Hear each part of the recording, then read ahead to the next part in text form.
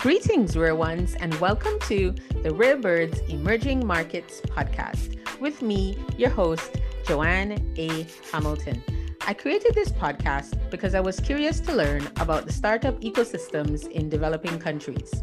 The Rare Birds Emerging Markets podcast is where you will hear me have unique conversations with early-stage startup founders, ecosystem builders, innovators, and investors from across emerging markets. It is an opportunity for all of us operating in these countries to learn, share, and exchange experiences beyond our borders. Although complex and varied, there are more similarities than differences in the narratives. If you're new, welcome. Rare ones come here to gain fresh perspective and insights into what is happening on the ground from the people who are creating shifts and driving the action. It is where they can connect through stories which are distinctive, honest, and relatable. Thanks for listening in, and I hope at the end you feel compelled to join our growing global community of rare ones.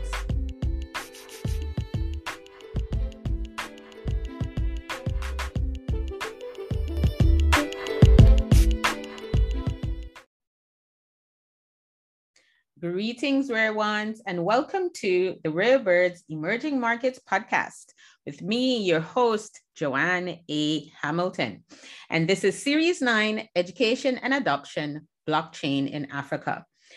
We are now on episode 185, which is titled Investing in Blockchain, Educating with Business Cases. And our guest for today is Kenyan economist Roslyn Wanjiru.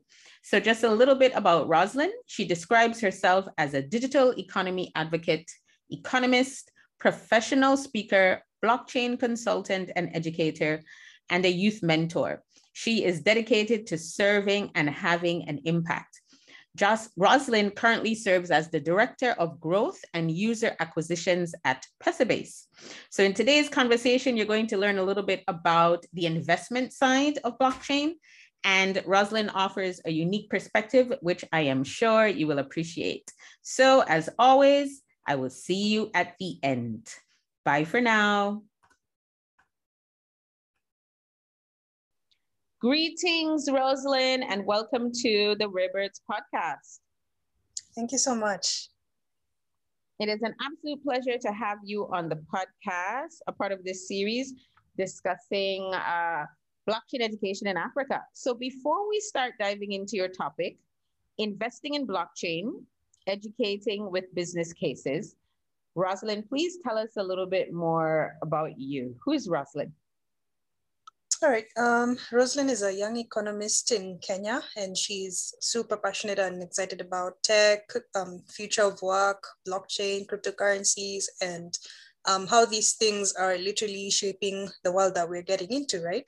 So I got interested in these technologies simply because I'm a curious mind, and I tend to read a lot, be it articles or just general stuff, but like I'm really curious about where things are going. And this was prompted especially because in the last years toward my graduation, then I noticed major shifts in the banking sector, for instance, that we would transact more on our phones than our banks. And this was because of the advent of M-Pesa. So it was not really that well known, but basically M-Pesa is, if you've not yet heard about it, basically a simple way for people to send money through each other's phone numbers as the wallets. So for me, seeing that shift from literally brick and mortar to mobile models of transaction, that was really huge for me because I saw people retrenched, job roles becoming redundant, and I felt, whoa, I need to do something. I mean, if I'm in economics and this is what's happening now, 10 years from now, 5 years from now, how different are things going to be? So in asking these questions, then I felt I needed to be prepared for the future of value, for the future of what economics would look like. And here we are today. Wow. So Roslyn, you were born and raised in Kenya? Yes. Okay. And which part of Kenya are you from? Actually, Nairobi. So I've just been born, studied, and pretty much lived in Nairobi. Okay. But traveled a couple of times away from Nairobi. So but home, east or west, home is best. Okay, and all of your education has been in economics. So you said you're a trained economist and everything. Yep. So that was my main field of study, Bachelor of Science in Economics. Fantastic. Well, it's good to have an economist on the show to discuss this topic. So we're going to dive into educating with business cases. Can you tell us very quickly what your experience is with various businesses before we get in, whether that's startups, SMEs, corporations, and the like? All right. So let me probably give it from a Kenyan perspective. So let's say a few years back when I was studying economics, then most of us would aspire to join, for instance, the big four audit firms, the Deloitte, KPMG, and PricewaterhouseCoopers. And we aspire to be in the think tanks, like either countrywide or just, major research centers. But in my first year after campus, then I realized, well, first of all of us are aspiring to that, but who is aspiring to reach out or work with or build the small and medium enterprises? And I thought that for me was a bit of a niche, because then I realized that not too many friends were even investing in their own companies, but then some of them were starting their own startups, like literally after, even while we were in campus. And I could see the challenges from setting up, getting premises, getting customers, trying to scale, getting funding, and all these things, right? So I would say, for instance, the SME and startup scene in Kenya is relatively young, not more than like 30 years per se in terms of existence, but it's really robust right now, because especially young people realize that you can't sit past graduation and wait to be employed by some reputable company. That model just doesn't work anymore. You have to step out. Even if you're going to start your own business, you're going to start your own initiative one way or another, then you got to push it as far as you can, because then it's easier to link up to the existing business world through your own startup, your own initiative, rather than looking for what's already established, right? So I would say it's a very exciting space for especially Kenya right now. We've recently been highlighted as, one of the top destinations for fintech funding and innovation, as per last year's and the previous year's investment indices, because when you look at especially venture capital funding, a lot of it has been going to countries like Nigeria, South Africa, Kenya, Egypt, and Botswana to an extent. So that's the space that we're in right now. So Rosalind, how did you get into blockchain? Right. So as I said, I'm a curious mind. So a friend of mine actually pointed out a documentary on Bitcoin in 2016. And I found the documentary pretty interesting because, whoa, it's decentralized. Like this is a technology that it has no central authority, and it's pretty much, it seemed to be fully anonymous. But then again, you realize traceability is a factor over time. But I just felt that this was something so intriguing and interesting, like programmable money. I had not really thought about anything like that before. So 2000, the same year, I attended a meetup where they were just talking about like Bitcoin, its future, its value at the time was $600. And I thought, okay, this thing seems to be used by like terrorists or, the in the sale of drugs and illegal things. But on the other hand, then it has a certain value that is expected to rise based on certain factors, and it could be worth more than gold. And I was like, no, this math is not adding up. So I felt I still needed a bit more research. Now, come in 2017 and the crypto boom came in, and I felt this isn't real. Like, what is the underlying value? And I kept asking that. I think I found myself wearing more of a critic's shoes than than a believer. So I critiqued as much as I could, but toward the end of the year and into the start of 2018, when now prices kept going down, I asked, what's the future of this? I mean, where is this all going? And that's where I started learning about Ethereum as, a decentralized platform. Like you could build apps on that. And I thought, now this is something, now this makes sense. And I started joining the dots. And a few crypto meetups later, few partnerships later, I got my first work roles and noticed the gaps that I could see in the space. And well, my passion just kind of inclined fully toward the space. Interesting. Yeah. Very interesting. So tell us, Yeah. what do you do from day to day? Like what activities are you involved in right now?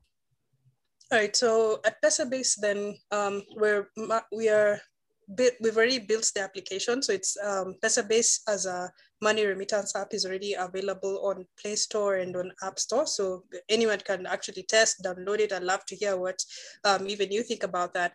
But on a day-to-day basis, then building the connections that we need to actually just get the app growing. So the app's usage growing. So I'd say as of right now, just building the community that that will use Pesabase as a solution to send money from Australia to East Africa as our primary market. Not to worry, other countries can still test the application. But for those who are looking to send money to East Africa in a way that's extremely secure, we're built on the Celo blockchain. That's fast and that's easy. Then really, Pesabase is right for you. Right, and that's the Celo blockchain, right? So yes. Okay. Yes. Great. Yes. And okay, let's talk now a little bit about the investment side of things, okay, which is the focus of our conversation. When we think of blockchain and blockchain investment, the first thing that comes to mind is crypto, right? So are cryptocurrencies the only investment option when it comes to blockchain? Nope. Okay. That's a simple one. That's because okay. Tell us more. Yes, there are other tools that people can consider having their resources put into, and we can break them. If I may define, like within cryptocurrencies, you have different tools. So there are what you call like the token swaps. Early 2017-18, there were a lot of ICOs, i.e. initial coin offerings. One may argue that they kind of died along the way. Then we went to initial exchange offerings, then came to security token offerings.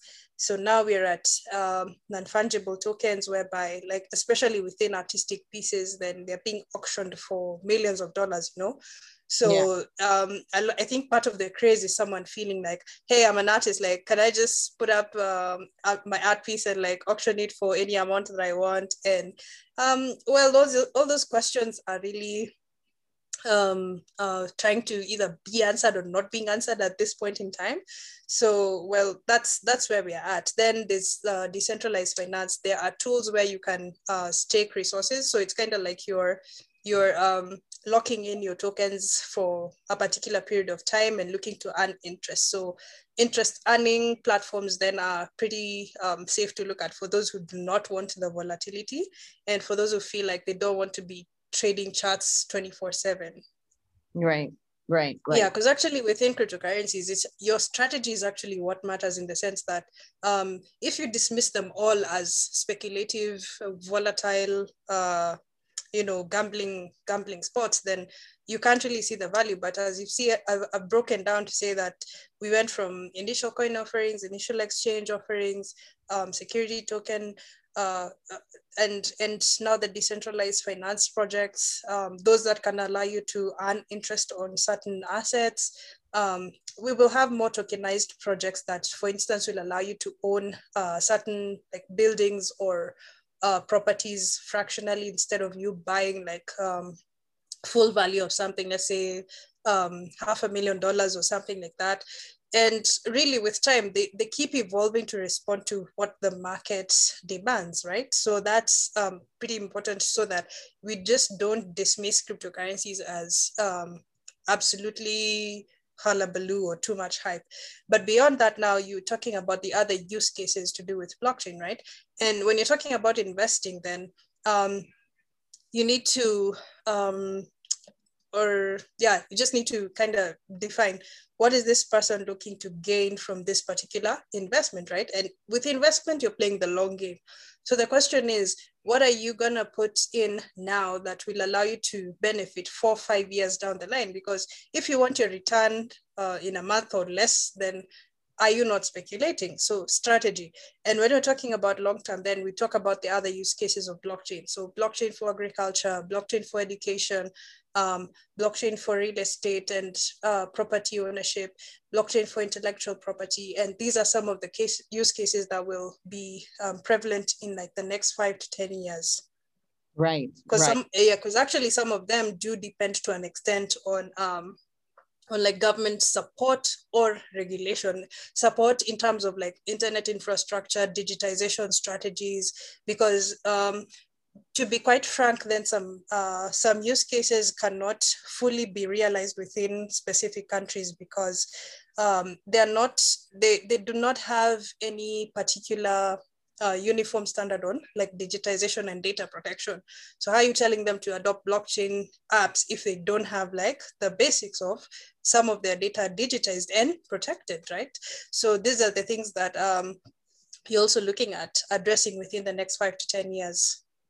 Right. And I think one key takeaway from what you just said is it begins with the investor's strategy. Like, what exactly is it are you looking to achieve? And then from there, just like any other investment tool, like where do you want to go? What do you want to do? Where are you in terms of the risk spectrum? But I think even within risk, we have to say that investing in anything blockchain is always going to be riskier than like real estate. All right. That's a fact, because I have to literally just bring an appreciation of the fact that we can say or kind of argue or posit that COVID has been that, this pandemic has been that awakening call for so many people in terms of what we considered as traditional investments or safe investments then could be hit by something unforeseen, right?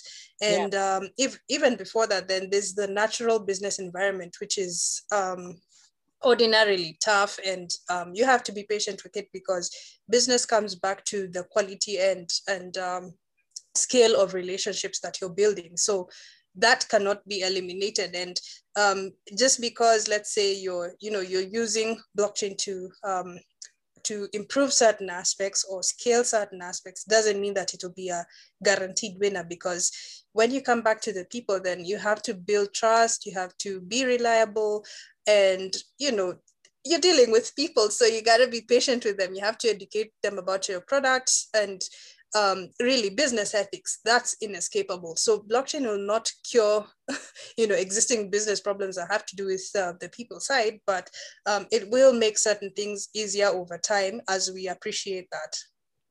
Definitely. And thanks for mentioning that as well. Now let's talk a little bit about the different types of investors. Okay, so angels, VCs, corporations, for example, how can they use the tech as an enabler to improve their portfolios? I don't know if you want to just select one and say, hey, if you're like a sort of like a corporation, for example, how can you use this these investments in these blockchain technologies to improve whatever it is that you're looking to do, whatever is in line with your strategy? I don't know if you want to give us like a scenario or example or business case to answer the question. That'll be helpful.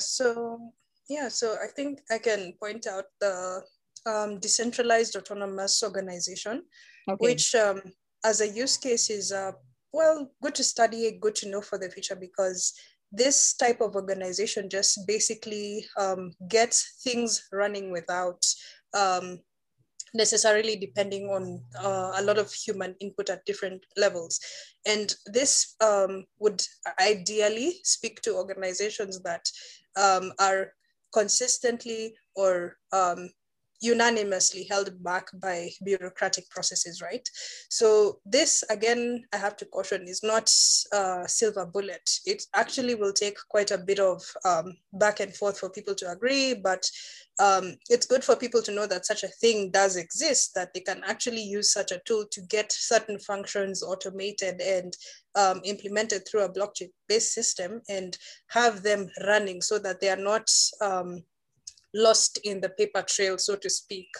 So that's one huge win that as at right now, I would say is extremely underrated, but definitely worth looking into and investing in a future where you're like, if this organization is to evolve, if it's to thrive in a future where, people are looking to adjust, new ways of business are being looked into, and the future of value still has to be protected across different communities, societies, languages, and governments, then do we need the kind of bureaucracy that's still existing holding us back, and yet we will need to recover time? So this option does exist right now. It might not be the most perfect technology out there, but I would say you'd rather try it and find that it doesn't work for you than completely ignore it and realize a few years down the line that it could have saved you so much time.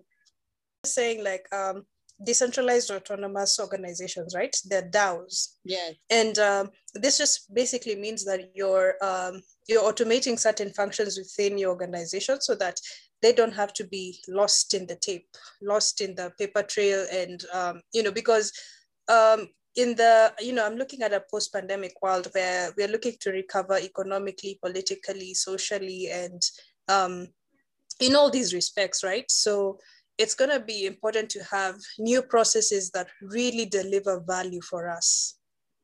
Right. Yeah. Right. So Right. yeah, I'd say that's one extremely underrated area that is definitely worth recommending. Okay. So the DAO. Yeah. So people Yeah. who are listening in, go and have research DAOs, decentralized autonomous organizations. Perfect. Okay. Yeah, because you'd rather research and test and find that it doesn't work for you than leave it and realize much later it could have worked for you. Right. And that takes us very, very, very nicely into the next question, because it's decentralized. What is the difference between traditional finance and DeFi? This, or the acronym, the shorthand version of decentralized finance. All right. So right off the bat, there's a reduced reliance on central authorities with decentralized finance. A lot of these applications are going to follow the model or the semblance of traditional financial products like insurance, lending, credit, futures, and capital investments, right? But the difference will be that instead of like relying on one market, let's say New York Stock Exchange or Nairobi Stock Exchange, then you have a basket of all these systems working in together, right? So with the removal, so to speak, of a central authority, then you do have a platform that enables you to have access to a wider range of tools and instruments then that are not geo-specific. Right. Yeah. Right. Interesting. Yeah, that's just one of the biggest differences. And of course, well, we can argue that the returns within decentralized finance tools are arguably higher right now because there's a lot more interest, speculation, and a lot of these apps tend not to be regulated by financial authorities. So they don't necessarily follow the same rules and protections. So arguably, there might be higher returns until more robust governance protocols are implemented across the board. Right. And you said, and that's something important to touch on, governance protocols. Can you expand on that, governance protocols? Right. So you realize like within different blockchain platforms or applications that there's what you call the smart contracts, right? Mm-hmm. And this smart contract is just basically, well, what we would call a contract that has been coded to execute by itself upon meeting certain conditions, right? Mm-hmm. Without getting like into the deep technicalities of that. So you realize like you're going from arbitrary governance whereby you and I, let's say if we were to form a contract and follow its rules, you and I have to sign off on it and depend on probably the power of the law or a third party to hold us accountable, so that if there's a dispute between yourself and me, then we can go to this third party and lay our grievances out so that that's resolved. Now, within a smart contract, it's that you and I transact as peer to peer. The responsibility is shared between yourself and me. And if there's a dispute, then all these mechanisms and if scenarios are incorporated into that contract, such that we do not or may not necessarily need a third party. Now, when we consider that aspect of governance, then the thing is that one of the questions that has been pretty prevalent is that, is therefore the code within the smart contract the weight of the law, or is the code the law, or do we still need the existing law, like within your country and mine, to be the final authority in case there's a dispute within the code? You see, so those are the aspects of governance that are, let's say, currently in either debate, or you will find that there are different papers that are being written to try and just bring clarity to that. Because if there's a dispute within the code and you and I are affected negatively, then how do we retrace those mechanisms? Do we blame the smart contract? Do we blame the developer? Or do we blame the creator of the protocol? Or do we just go to court and sort our issues out? Yeah, definitely. And that is a big debate, because everything is locked in with a code, and there's a human being behind the code. And you're absolutely spot on with everything that you said, because if we were dealing with it within the traditional realm, there would be a lot of insurance, and it would be very clear who has a fiduciary duty to who, and who is who, exactly like you said, who do we go after? That would be very clear.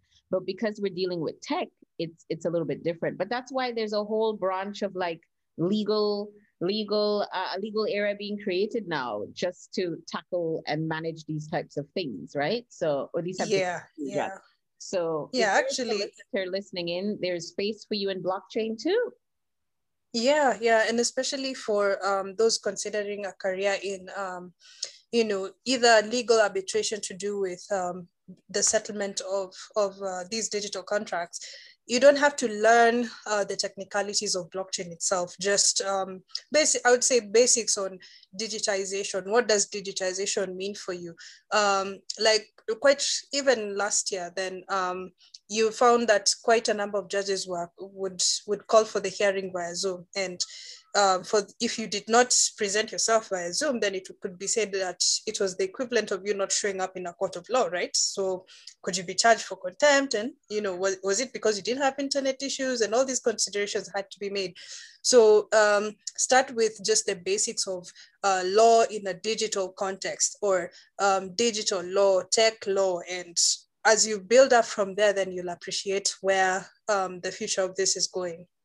Yeah, it's just essentially applying the law to tech within a tech realm. And that brings up a whole other set of issues. And I think ethical issues are going to be at the forefront with everything blockchain. I think ethics is going to be big, because ethics is completely, it's altered when you take it from the human realm and put it within a tech realm. It becomes something completely different. And you're right. Yeah, who do you hold accountable when like you said, who do you blame? So I think ethics in blockchain is also quite big. But yeah, we're going back to where we were before. So thank you for outlining the differences there for us. What about the different ways that investments can occur? For example, through, say, crowdfunding, if you can expand on that. Right. So businesses will need funding, no doubt. Yes. And it comes back to building trust. And as much as I'm referring a lot to this post-pandemic, or still within, because it's an active threat, unfortunately, but we need to be resilient, and do as much as we can. So yes, I would say that looking at crowdfunding is absolutely awesome. But over and above that, I like to see the on rails, because sometimes it's so easy to paint, I would say, a picture with a broad brush and not look at the finer details, right? Now, one of the finest details, I would say, within business is trust. Because if, for instance, you did not believe in me, you would not have reached out and initiated a conversation for us to ultimately have the podcast going, right? Yes. Right. There had to be an element of trust, and trust is not handed over to you. So the question is then, are we within our networks building enough trust and selling enough of our vision, or what we want to create, what we want to do, what we are doing already and have done, and creating enough synergies then for those synergies to be the basis of capital flowing? Because it's one of the I would say contentious gaps is, let's say, an entrepreneur expecting funding just because, well, you've broken your back, you've tried to build this thing off the ground, but this person doesn't seem to believe in you, and you don't understand why. So is it that you have to be in the space more? Do you have to spend more time in terms of within similar spaces, such that they understand, well, this is your character? Because it's not enough to have, let's say, a great product or a great company in terms of its DNA. The person who is running it, the founders, the team, are extremely important, in the sense that if you do not believe in the character of these people to carry forward the vision, then you could put in and secure a huge amount of funding, but their character then, by the decisions that they make it a total waste. And unfortunately, we've seen that through entrepreneurs. Well, you've from either older ones to younger ones, or just those who have, let's say, more capital to investing in young ones who are just starting out, and they completely blow out their resources. If it's let's say going all for Lambos, luxury and what, and the capital just, it evaporates, and someone just comes and tell you, oops, but oops is not a response. If you're building trust, then I need to see that your decisions being consistently made over time are toward a certain future that you're creating, and that calls for commitment all across the board, such that if someone approaches you, let's say after this podcast, and ask, who can you recommend? You need to be able to recommend at least one or two names without fear, right? Yeah. Yeah. So for me, I think I've been thinking about this and conceptualizing this more from an aspect of building the kind of trust that will then be the conduit for the capital to flow. It's not a direct assumption, it's not a formula, absolutely, but I would say it's way better than just expecting that your capital will come back to you, unless someone is working magic behind the scenes. Yeah. And I will say, you've mentioned trust a lot since we've started speaking. Trust is big in the blockchain space, right? Trust. I mean, it's blockchain has been arguably trustless, and protecting trust. So in a world where we're looking to recover, then that reliability is a fallback in itself, so that you don't have certain worries about achieving the things that you need to achieve. Right. But I will say, and correct me if I'm wrong, it sounds like you're saying the trust part is not to be sort of replaced by the technology, but that's where the humans have to come in and still build trust, right? Precisely, because then we, as long as we're looking to create value, none of us is an island, and we're going to interact with each other. We're going to share our thoughts. We're going to share time. And especially that's sensitive, because even before you put capital on board and you're putting your time into something, then there's an implication to that you're not doing something else. You have a hope that this initiative or work that you're putting your time into is going to bear fruit and have some form of return somewhere along the line. So if, on the human side, we can't trust you, then how are we going to agree about using blockchain? yeah well, because sure. the tech is going to do its work. Are we going to do work on this other side? Because if we're not transacting, then what's the blockchain facilitating? Yeah And I think that one of the things that I try to remind myself of when I'm talking about blockchain or talking to people who are interested in blockchain is that it's just the technology. The technology is only a part of it. It's not the whole picture. Like, humans still have a role to play. I mean, even generally, just not with blockchain, but just with technology generally, I think a lot of people think that technology is it is going to change the world, and it is changing the world, and that's fine. But humans still have a role to play. Like I mentioned ethics earlier. I think that's where humans have a big role to play. There's still a big role for human beings to play, but we're just fortunate that we have the technology to rely on to do the things that perhaps we can't do so well, and maybe we don't even want to do, but yeah, there's that too. We still have a role to play, and we can't just hand it over and say, there's a technology, it's going to fix everything. It won't. No. It won't, right? It won't. Yeah. I want to go back to what I mentioned before, which is the conversation around risk. How risky is investing in these in technology, blockchain technology? Honestly, quite risky. In fact, very risky because for a lot of countries, then if your government is, for instance, cautionary about blockchain or, well, hasn't even provided the basic underrails of internet access or, well, even, just basic awareness or protections around data, then you're literally you're going to find yourself in a space where you're setting a lot of the groundwork, right? Yeah. So in countries where at least you find there's quality and affordable internet access to the public, and there's some form of data protection law in existence, in place, and then you have the third umbrella of actually people being somewhat open to consuming products through online means or platforms, mobile platforms, then those are some of the umbrellas that if you do not have, then you have to do a lot of the groundwork or maybe consider another market. Right, right. And, in terms of investing, I want to get your perspective on something, like when I listen to individuals in the US talk about investing in blockchain, it's always from a perspective of hedging against interest rates, inflation, or whatever. Because as right now, the US Reserve Bank is just like printing money like crazy, right? And then that's like that. It's sort of like this asset class, like especially if you look at just like Bitcoin, for example. But then when you start talking about countries like Venezuela, other countries in Latin America or the Caribbean, like developing countries, what's going on in Zimbabwe, Lebanon, the list goes on and on and on. Then it becomes a matter of, this is everyday life, and this is because, our currency is completely devalued and so on and so forth. So the conversation around investing in blockchain technology, for example, crypto, differs depending on where you are in the world. And then there's some countries where people aren't even having the conversation because they just don't, there's no need for them to get involved in this.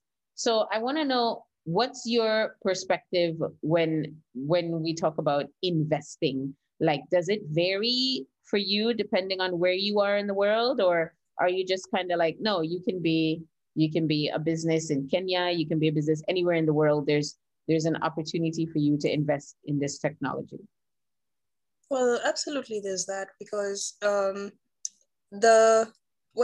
two perspectives, really.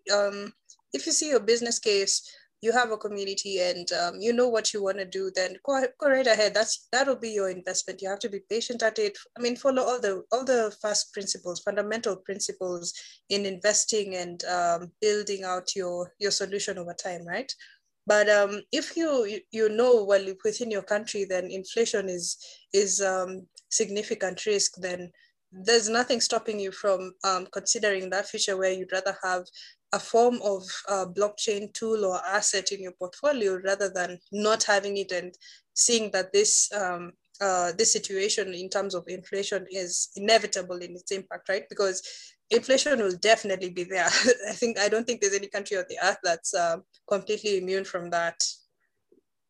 Yeah, definitely. Yes, it's about, when you do your research and your assessment, like whether on, the last 5 years, the next 10 years, where the shoe fits, where the shoe pinches how it fits, right? Where your coat, whatever your coat or your shoe, your situation as exactly as it is. And I would just say that blockchain is here as a tool. You can research on it. You don't have to go into it full time. Like if you feel that it's just a tool that you need to add to your portfolio, hey, that's completely fine. It's not a do or die kind of situation. I think, okay, for some people, they may feel that's when that's valid for them. But if that's not the case for you, then just appropriate it as would be fitting to your situation. Definitely. And I think that's like for any asset that you're investing in, it's no different, right? Yeah, absolutely. I mean, well, the truth about investing, even if we're speaking to, for instance, part of our listeners are stock investors, others are in Forex, others are in futures, others are in real estate, others are in agriculture, others are in the military or medical space. The principles of investing, I think, cut across some of these industries or timelines and languages, because you have to play the long game, no doubt. You have to be patient at it, because whether you're looking at a stock that you expect to appreciate, you have to do your due diligence. And before you put in any of your resources, you have to decide whether you're comfortable with a certain amount of risk in terms of it either working out for you or not working out for you, because you can invest and lose. That's just that's just investment. There's no I don't think there's any instrument that's on the planet that exists that is entirely devoid of any form of loss, and it has no risk. I mean, hey, we would all flock to that if we knew that from right from childhood, and we just tell our parents, hey, dear, dad, mom, please have some money for me and this, and when I grow up, I won't even have to work.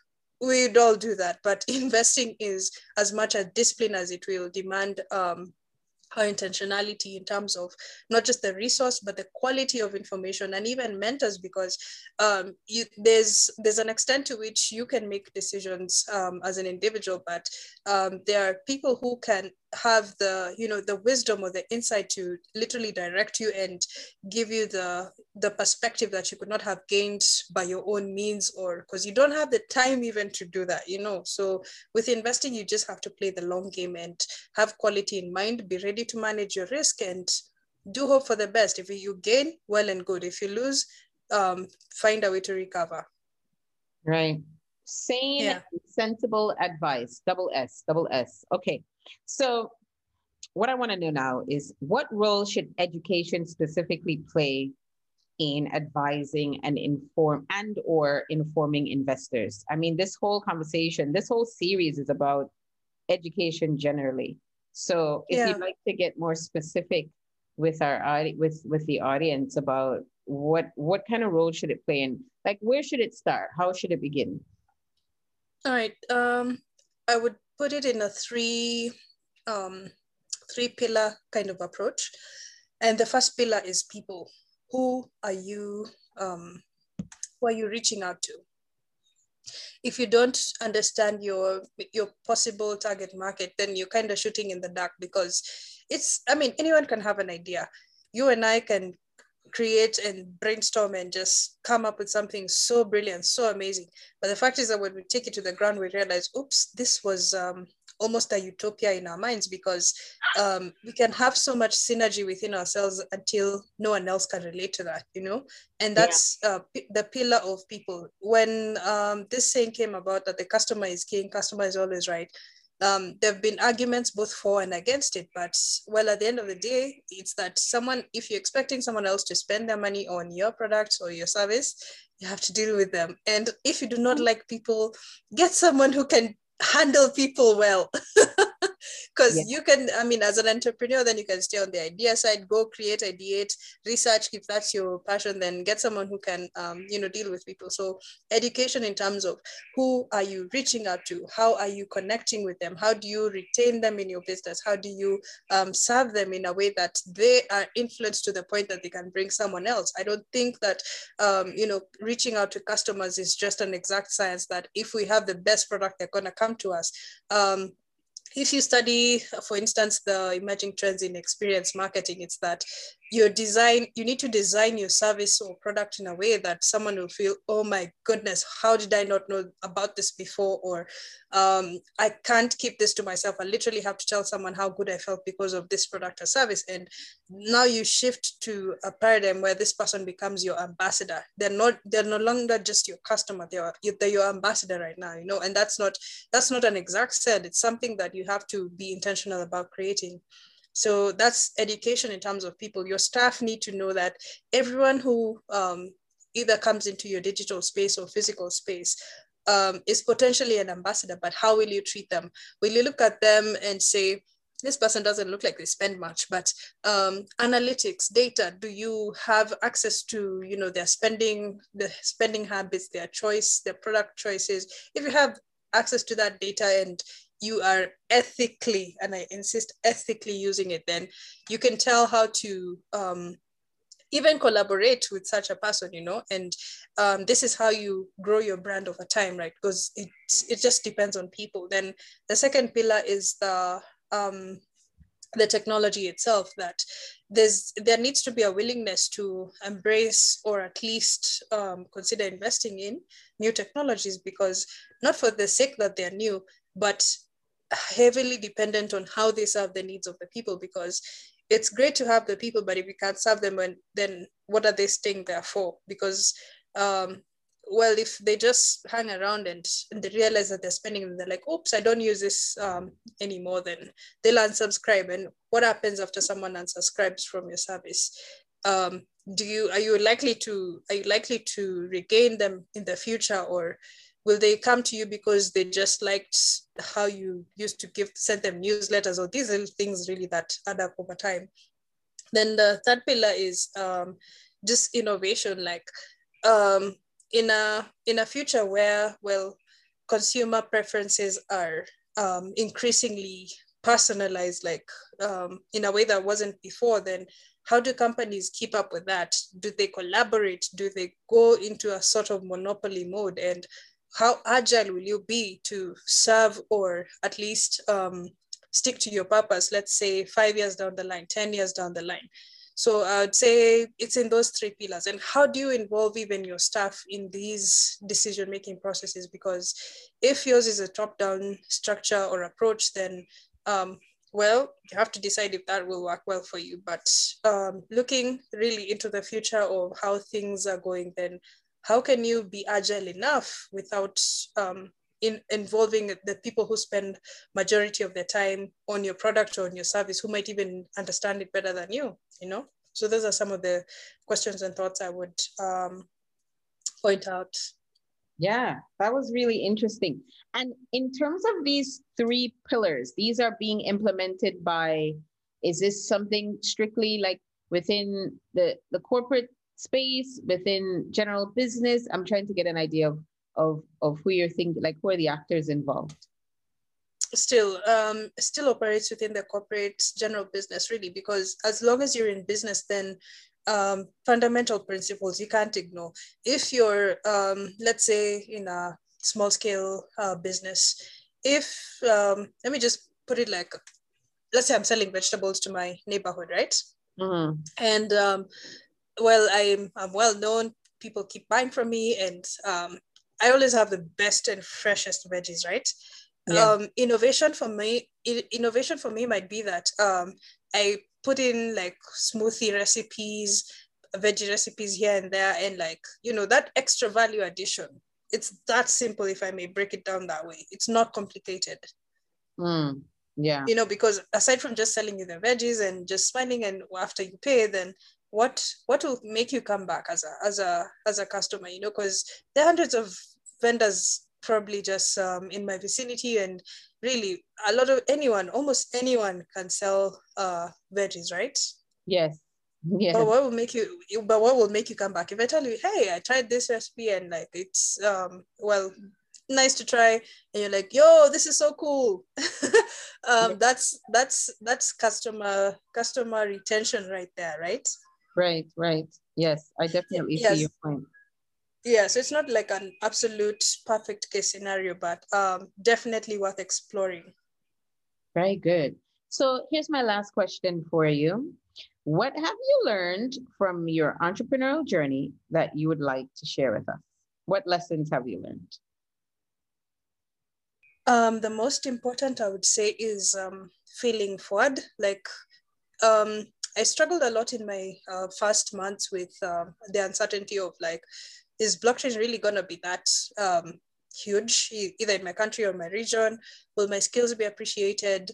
You know, will I create enough value for myself, or you know, the kind of goals that I want to achieve? And that uncertainty just did not sit well with me. But 3 years down the line, almost 4 years down the line, I am like, yes, I needed to be far more comfortable with that. I needed to experiment more. I needed to, you know, just get out way more than I had initially. And I would say failing forward is the best way to just get out there and figure out what will work for you, then the other thing is being able to reach out to mentors who have definitely been ahead of the game, who have seen more, who have failed more than myself, but they're willing to, at least point me in the right direction and tell me that based on my capability, my personality, then there are things I should be watchful of. There, it's in building relationships and network, it's that the few who will speak into your journey and into your process will add far more value than any course, for instance, that you could take, because there's only so much that I can learn on my time, but someone else investing in me literally saves me years of certain decisions that I could have made on my own and probably lost that time. So just learn to fail forward, yes, and have the right or the best possible mentors at your side to just keep you grounded, keep you accountable, because entrepreneurship will put a demand on you as a person, either for personal growth or just really growth as it is, because you're not just every day waking up to build a product. You are trying to get something out there, and in trying to get that something out there, it will put a demand of growth. So do be patient with yourself, be gracious, be open to learning, and reach out where you need to reach out. If you see burnout, just do take rest and re-strategize. Have that kind of balance that will have you as a person ready for the long haul, rather than just a short sprint, then you quit, then you're gone for so long that by the time you try to get back, it's a whole readjustment process. Right, definitely. Yeah. That was brilliant. Thank you for sharing that. So Rosalind, where can we find you? Would you mind giving us your social media, your website, everything? Where can people reach out to you if they're interested in doing so? Twitter, Facebook, Instagram, YouTube, Rosalind Wanjiru. So I'm happy to connect. Okay, and so you just go by your name, right? They can just search for your name? Yep. Okay, cool. And obviously if there's any change, you're gonna see it there. Of course. And yeah. I'll put it all in the show notes so people can connect with you. It was an absolute pleasure to speak with you. I do appreciate you giving me some of your time, giving us some of your time. Thank you so much from the bottom of my heart. Same here. Amazing. All right, guys, until next time, bye for now. Bye-bye.